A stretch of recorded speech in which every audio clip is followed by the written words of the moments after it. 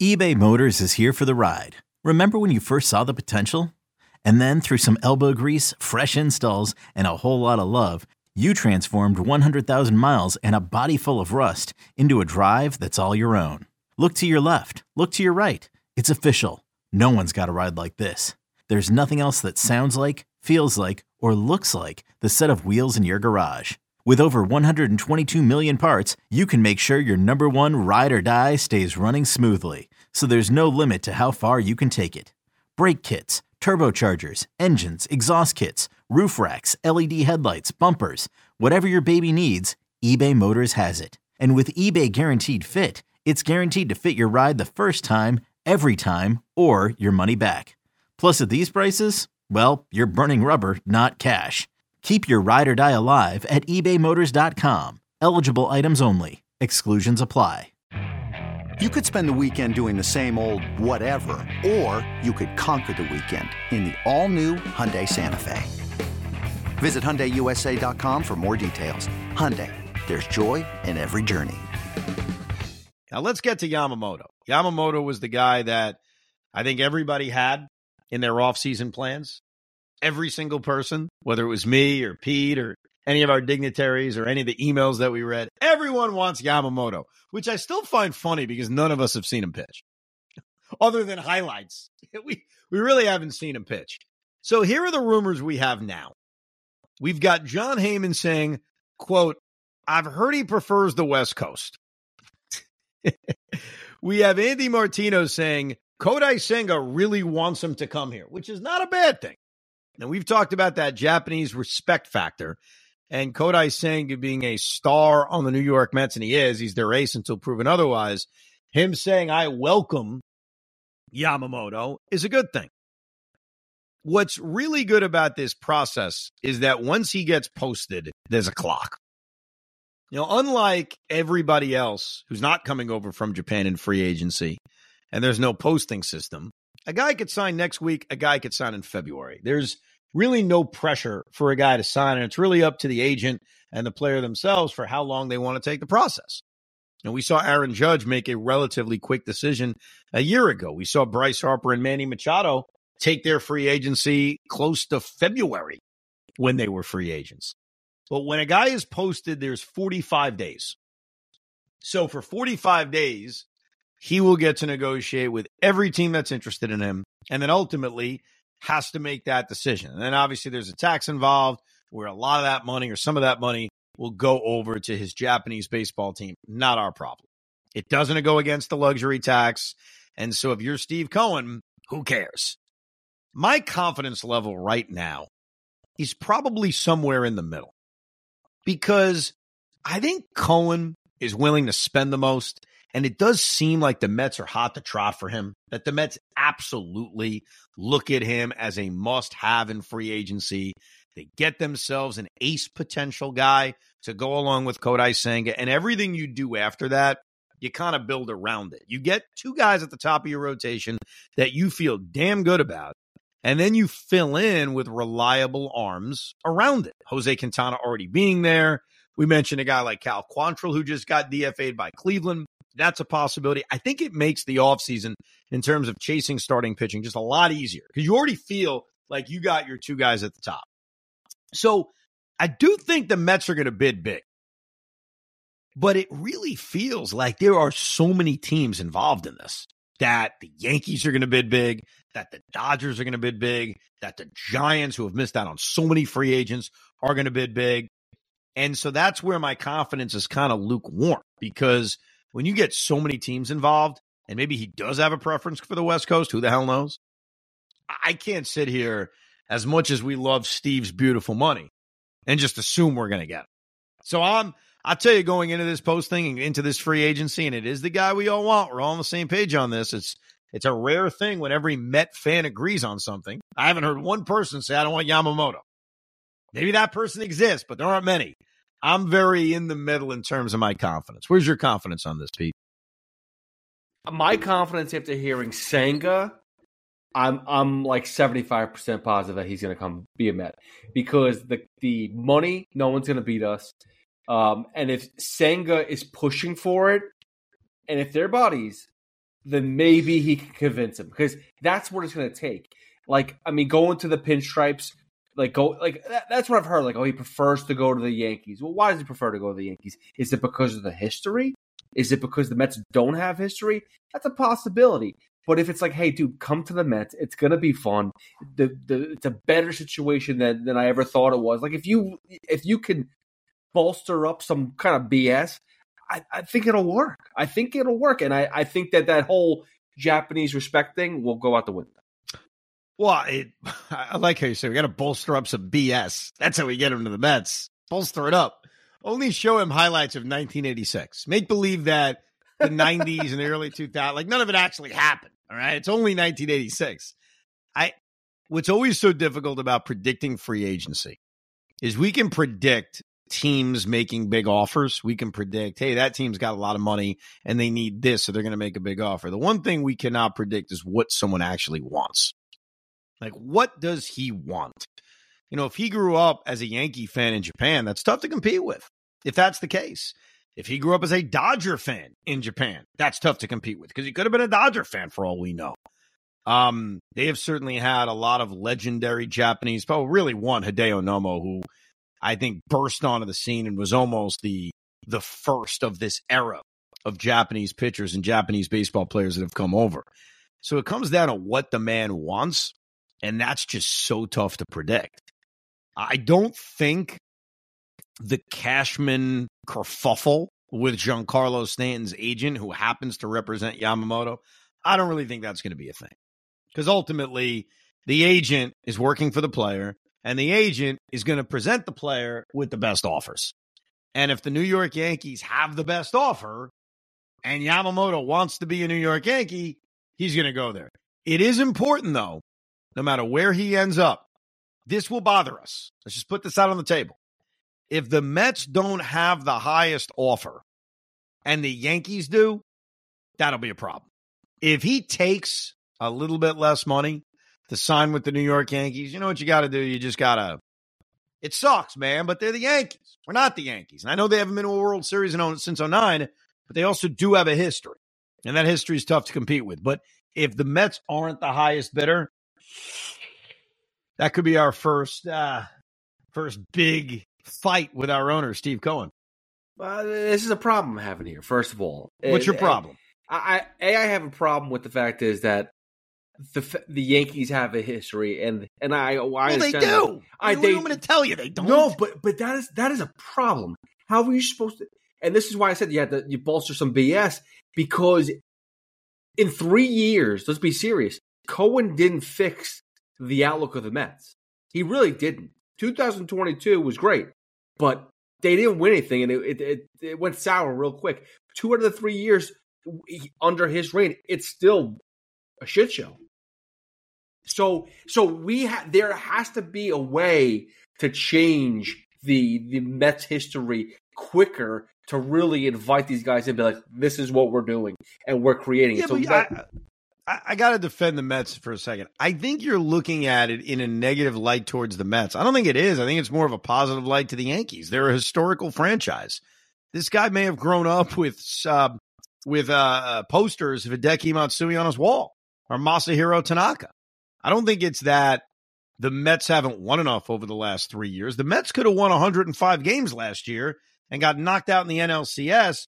There still may have been, if there is one, a Yankee advantage because of the history that they have, especially with bringing over and having successful Japanese players. So don't take it as some kind of slight on the Mets when it's more the Yankees. Yeah, but it's a recency bias too, because it's like if you were able to be successful the past 3 years, you could easily sell him, hey, by the way, we're building this juggernaut. We're going to be the next version of the Yankees. That's going to be the Mets. You can't say that. You just can't say that now because we haven't built anything consistent, at least. Are you scared of the Dodgers, by the way? Are you going to be pissed off if he ends up with the Dodgers? I'm going to be pissed off if he goes anywhere else but the Mets. Let's be serious. I mean, he can go to the freaking Pittsburgh Pirates. I'm going to kick I'm going to kick myself. It's going to be terrible. Here's the real question. If he does sign elsewhere, the field, as it's called, who's the second guy you go after? because all of the other starting pitchers that I think we're more enamored by are all trade market guys. Because I don't think either one of us are pumped about Blake Snell, who won another Cy Young, or pumped about Aaron Nola. And I'm not even convinced the Mets are going to be in that market. I think it sort of pivots towards Shane Bieber, Tyler Glasnow, Dylan Cease, Corbin Burns. And what sucks about that is you're talking about, a lot of guys that you don't have a lot of team control over. Dylan Cease you do. But Tyler Glasnow is a free agent at the end of the year. Shane Bieber's a free agent at the end of the season. Corbin Burns is a free agent at the end of the season. So A, you have to lock that guy up. And then B, you're probably going to have to give up a lot in prospects. That's part of why I prefer Yamamoto as much as I do. It doesn't cost you anything other than money. It doesn't cost you a draft pick. It doesn't cost you prospects. It's just simply signing a guy. But who would be your pivot point if we miss out on Yamamoto? All right, so if we miss Yamamoto and we're not getting Shohei, even though Shohei is not going to pitch in 2024, then I guess you have to go Nola. I don't want Blake Snell. I think Nola's the guy because, again, consistency. I'm not saying he's a top end of the rotation. You have Kodai Senga with that. You put him as a number 2-3 starter. I mean, that's what he basically is. Listen, last year, what was the biggest thing we missed? Consistency. Yes. He absolutely has that. I have a tough time believing, as much as the Mets may be willing to spend on certain players, and they are, that they're going to be willing to go to $200 million for Aaron Nola.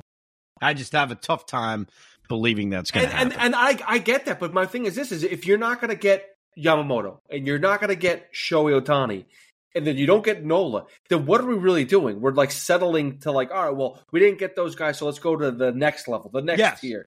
The next tier is terrible. Hey, Rob Bradford here. You guys know I'm always up for a good MVP story, and one of the best stories is Wasabi Technology. Wasabi is the world's hottest cloud storage company, and it's become the go-to provider for professional and collegiate sports teams, including 20 Major League Baseball teams like the Red Sox and NHL teams like the Bruins and Vancouver Canucks. Even the Liverpool Football Club is getting in on the Wasabi action. So, why is Wasabi the MVP? Well, Wasabi was purpose-built to free businesses from skyrocketing storage costs and unpredictable transaction fees that the Amazons of the world are charging. In fact, Wasabi is up to 80% less than those hyperscalers and doesn't charge a cent for businesses to access their data. From Wasabi's AI-enabled intelligent media storage, Wasabi Air, to the industry's only cloud storage service with triple protection against cyber criminals, data deletion, and ransomware, Wasabi's taken the lead in driving innovation in data storage and helping sports teams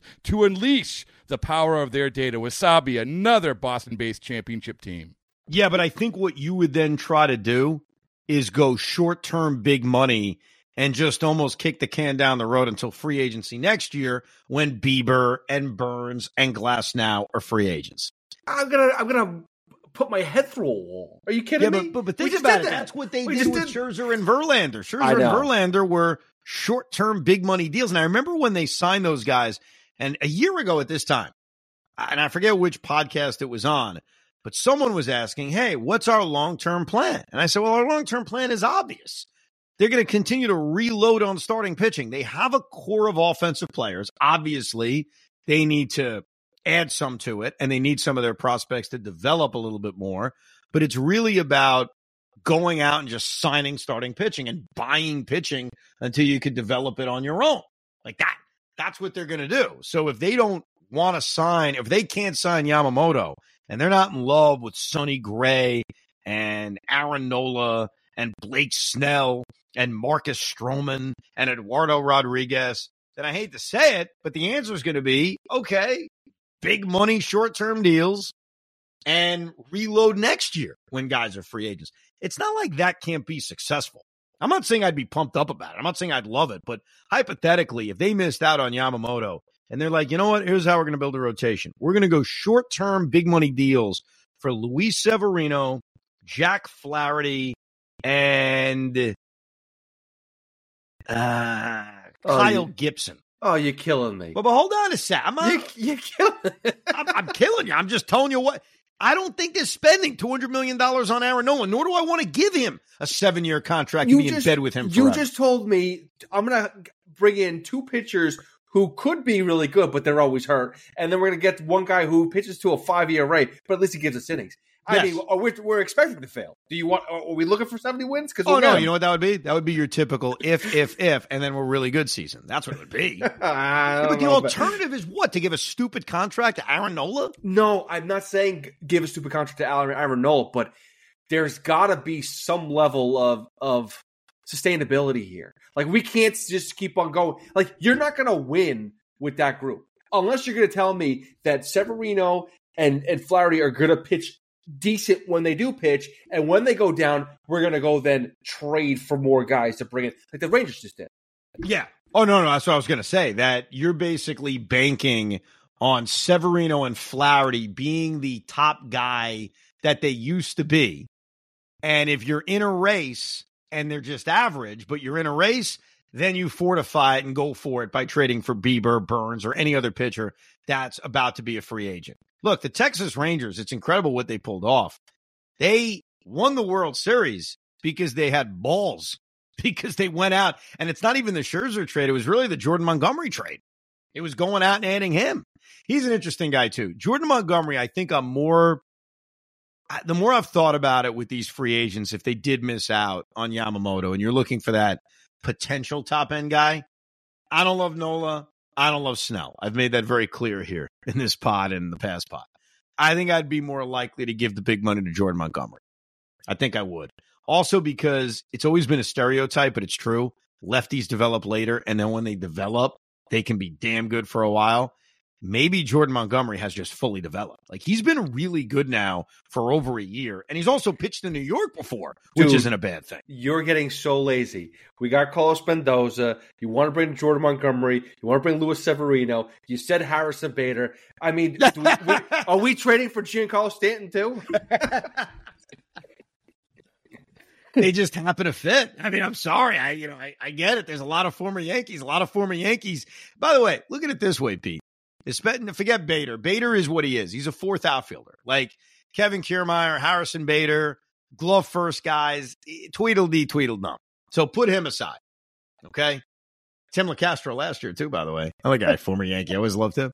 I must have a thing for former Yankees. I don't know. Severino and Montgomery. Severino, I've always been a fan of in terms of, I still think he's got that in him. I still think he has that dominance in him. So even last year, before he had this terrible season he just had and got to free agency, I've always believed he has it in him. Montgomery, I'm not even thinking of as a Yankee. I have to be honest with you. I think of him as a Cardinal and a Ranger because that's where he was good. Like, I only mention, he pitched in New York because it's nice that he has that experience. But when you think of Jordan Montgomery, I don't even think of him as a Yankee. I think of him as a guy that was awesome in the postseason for Texas and a guy that also pitched very well down the stretch last year for St. Louis. Those just happen to be the guys I like. I don't like all former Yankees, that's for damn sure. But those guys I do. We will focus heavily on third base, on a Rico we'll put up over the weekend. But we will give you a very special Rico late Friday night, early Saturday morning, reacting to the non-tender deadline, reacting to the big Met decisions that they have to make about their roster, specifically a guy like Daniel Vogelbach and Trevor Gott and Drew Smith, and who's here and who's gone. But then the other part of that non-tender deadline is not just who the Mets kept and who the Mets got rid of, but who's entered free agency. What new players are we now intrigued by because they were non-tendered from their team? Again, we mentioned this guy on the pod earlier, but Cody Bellinger, non-tendered. And he turned out to have a tremendous season last year for the Chicago Cubs.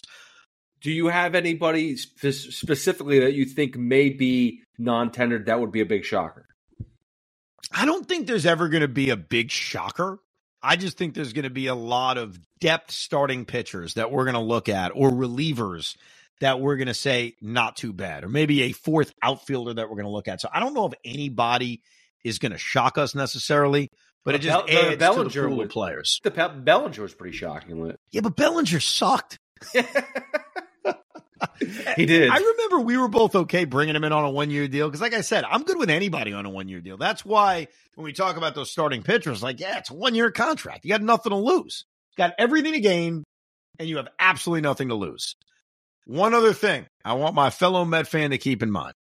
And we will do this over the next month, okay? So we're going to roll this out slowly before we do it. But it's the second annual Rico Brogna rewatch, where we find a classic Met game and rewatch it. We rewatch it on our own time, and then we have a special podcast in which we break that game down. I do have one strong opinion about this. A year ago, if you missed it, you can go back in the archives from 1 year ago and take a listen. We rewatched Game 7 of the 1986 World Series, a forgotten classic game in Met history, the last time the Mets won a championship. I do believe that coming off a horrible season, we got to go the other way this time. Instead of watching a great moment in Mets history, we have to watch a really bad moment in Met history. And there's a few that jump out at me. For those that remember it, because it was 2006, we could rewatch Game 7 against the Cardinals. That is certainly on the table. For those that are 40 and younger, maybe we rewatch a game that we've been told about, that we have been lectured as one of the worst losses in the history of the franchise. It is simply called the Mike Scioscia game. Mets-Dodgers, 1988. I think that's a really good option. If you want to go back further, how about when we lost Game 7 of the World Series back in 1973? So that's just me. I do think after a bad season, we got to go negative.